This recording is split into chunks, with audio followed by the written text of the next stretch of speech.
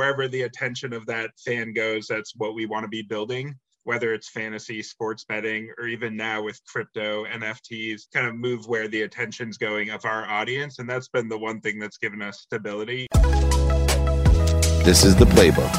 I have an incredible entrepreneur. Who would have ever thought? Probably one of the most powerful people in sports. He also hooks up on a show with my boy Gary.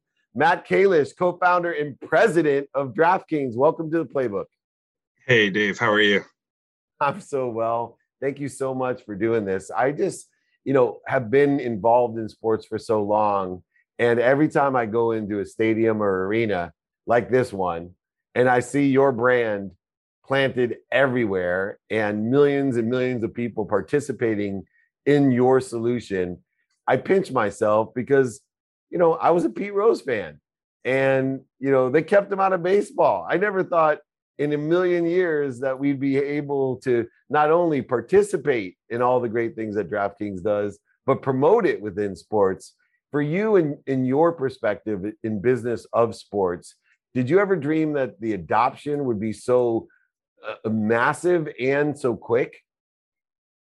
Well, 10 years ago, things were a lot different in the US if you're a sports fan. Really, just in the US. There's a lot of countries where, for many decades, Australia, UK, Ireland, you name it, much of Europe, sports betting has been legal, regulated, and a huge part of the culture of being a sports fan, for most of the world. In the US, though, 10 years ago, there really wasn't a lot of ways that fans could really jump in and predict things or compete with friends, play along with the games that they loved. Things like ESPN season long, maybe you had an office pool that you were doing, like a March Madness bracket, but there wasn't a ton going on. And it was a little unfortunate to be a sports fan in the US. And a lot of people were also driven to offshore sports books that weren't regulated, didn't have a lot of consumer protection. So DraftKings over the last, 9, almost 10 years now, starting with daily fantasy sports in 2012, and now more recently with sports betting, really where we've been focused is bringing to the US like a mainstream adoption of, more options for a skin in the game sports fan. And, through that evolution, our own personal journeys. I personally went from the corporate world as a lawyer, working for a large company, a legal publisher, into sports with running the most notable sports agency in the world, Lee Steinberg. That entrepreneurial journey through technology and sports took a lot of courage because, there's a lot of people out there when you're in the corporate world and you come up with these sports related dreams, think that it's more about the sports than the business. And you came out of the corporate world and launched DraftKings with your friends and co-founders. What was some of the resistance? I always say that people laugh at you, scoff at you, and make fun of you when they're jealous of you pursuing a dream. What were some of the resistance that you faced as you went through this entrepreneurial journey, coming out of the corporate world into the romantic world, the exciting world of sports? Well, what we brought to the table as a founding team, myself, Jason Robbins, who is our CEO today, and Paul Lieberman, we all worked together 7 or 8 years in corporate America, and we were experts at digital marketing, at analytics, and we were also giant, sports fans. We were playing poker. We really were the customer for the type of product we wanted to build. And, still we went out on the market and pitched our business to 40 VCs.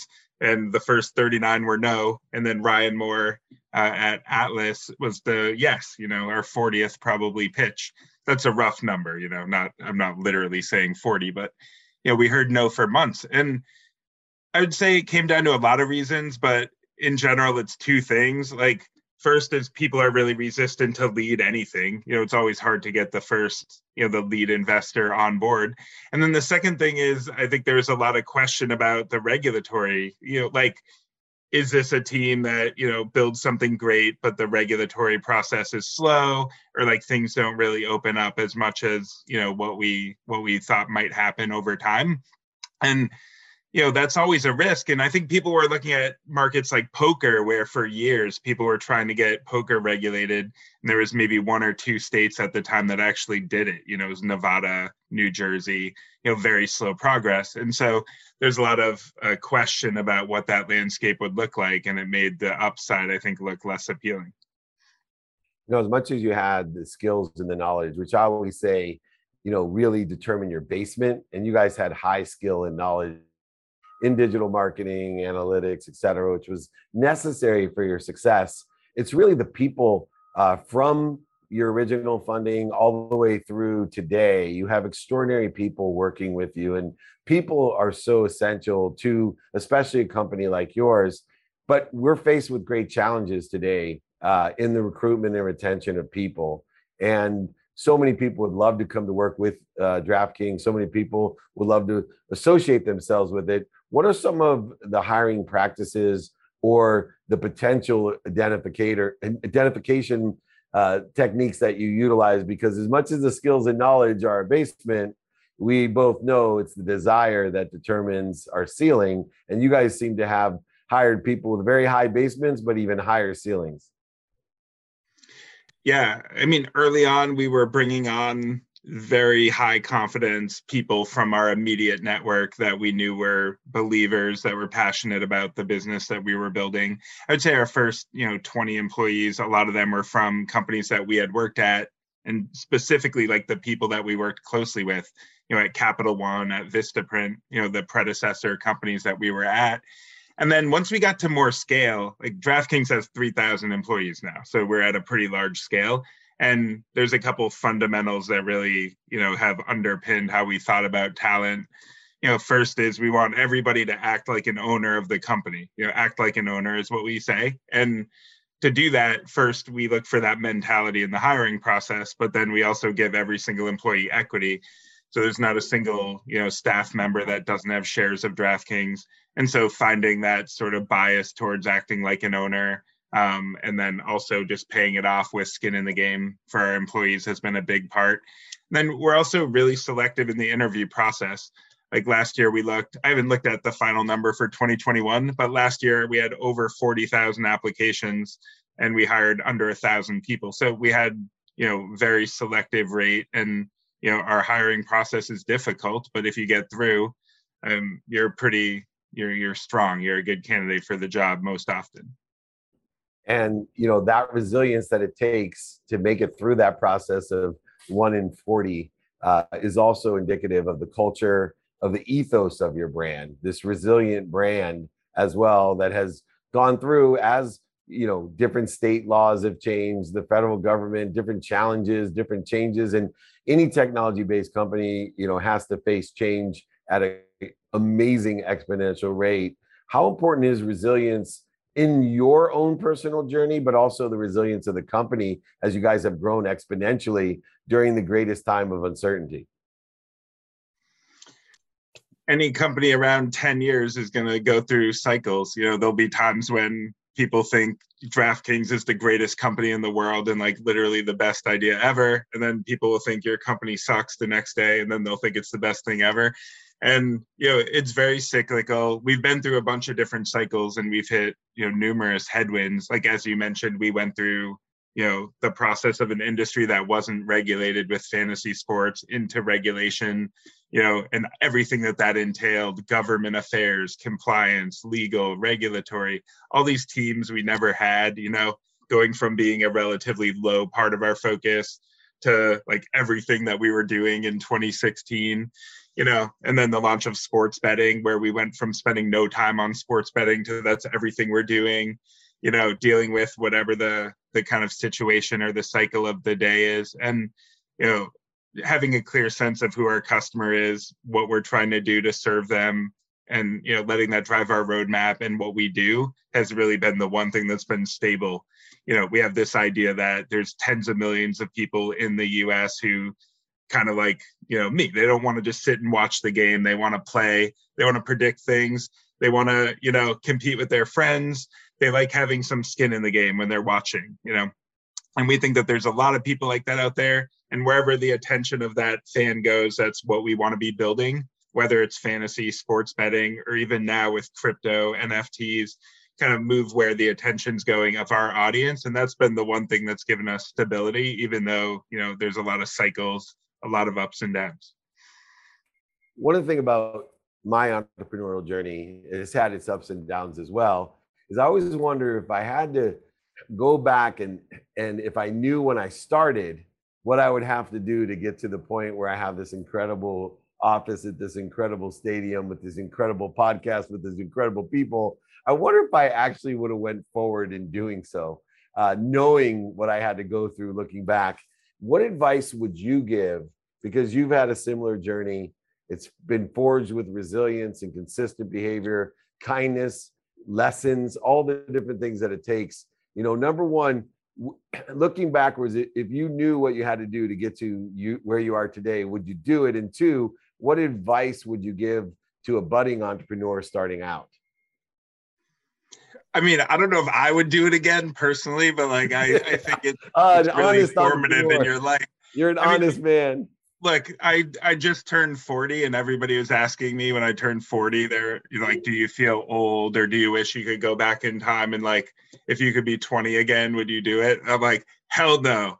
I put in those decades of work, year after year at DraftKings, working, 14, 15, whatever hours a day, just grinding, building, and it was incredibly rewarding, an amazing experience. It was also very, very hard work. And I think everybody should go through something like that, whatever their version of that is. Maybe you're serving in the military, maybe you're building a company, maybe it's a family thing, whatever you're doing that gives you that, experience that you can look back on and be like, that was really hard, but also extremely rewarding. And it's kind of like the legacy.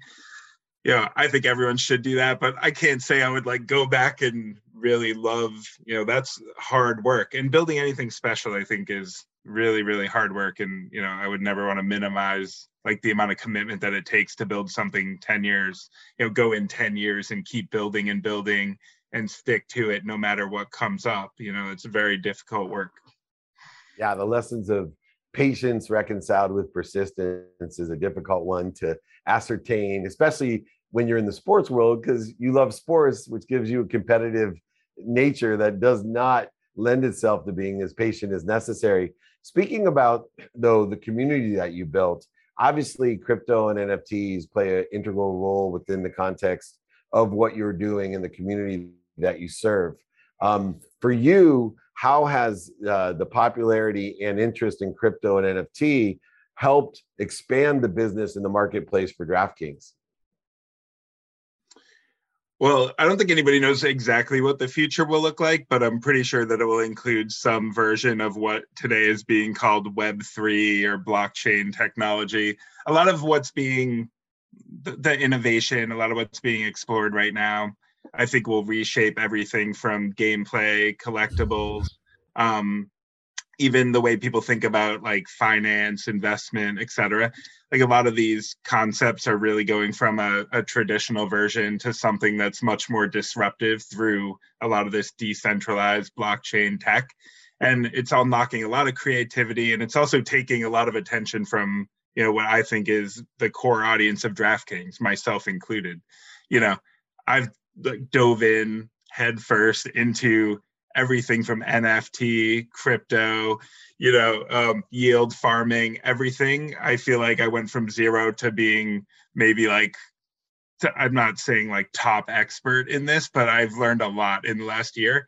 And what I've learned is really I think digital collectibles are going to be very disruptive. I think this as a form of engagement for anybody who's a skin in the game fan who's looking for kind of risk reward propositions, this is going to be something that's engaging for a long time.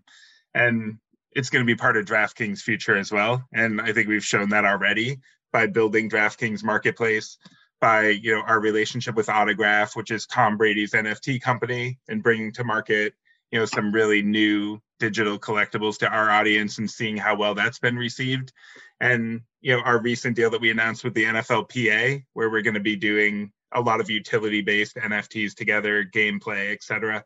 So it's going to be a big part of our future. And I think we know some of what that will look like now. And some of it, I think, is going to be seen in terms of where the future kind of shapes up.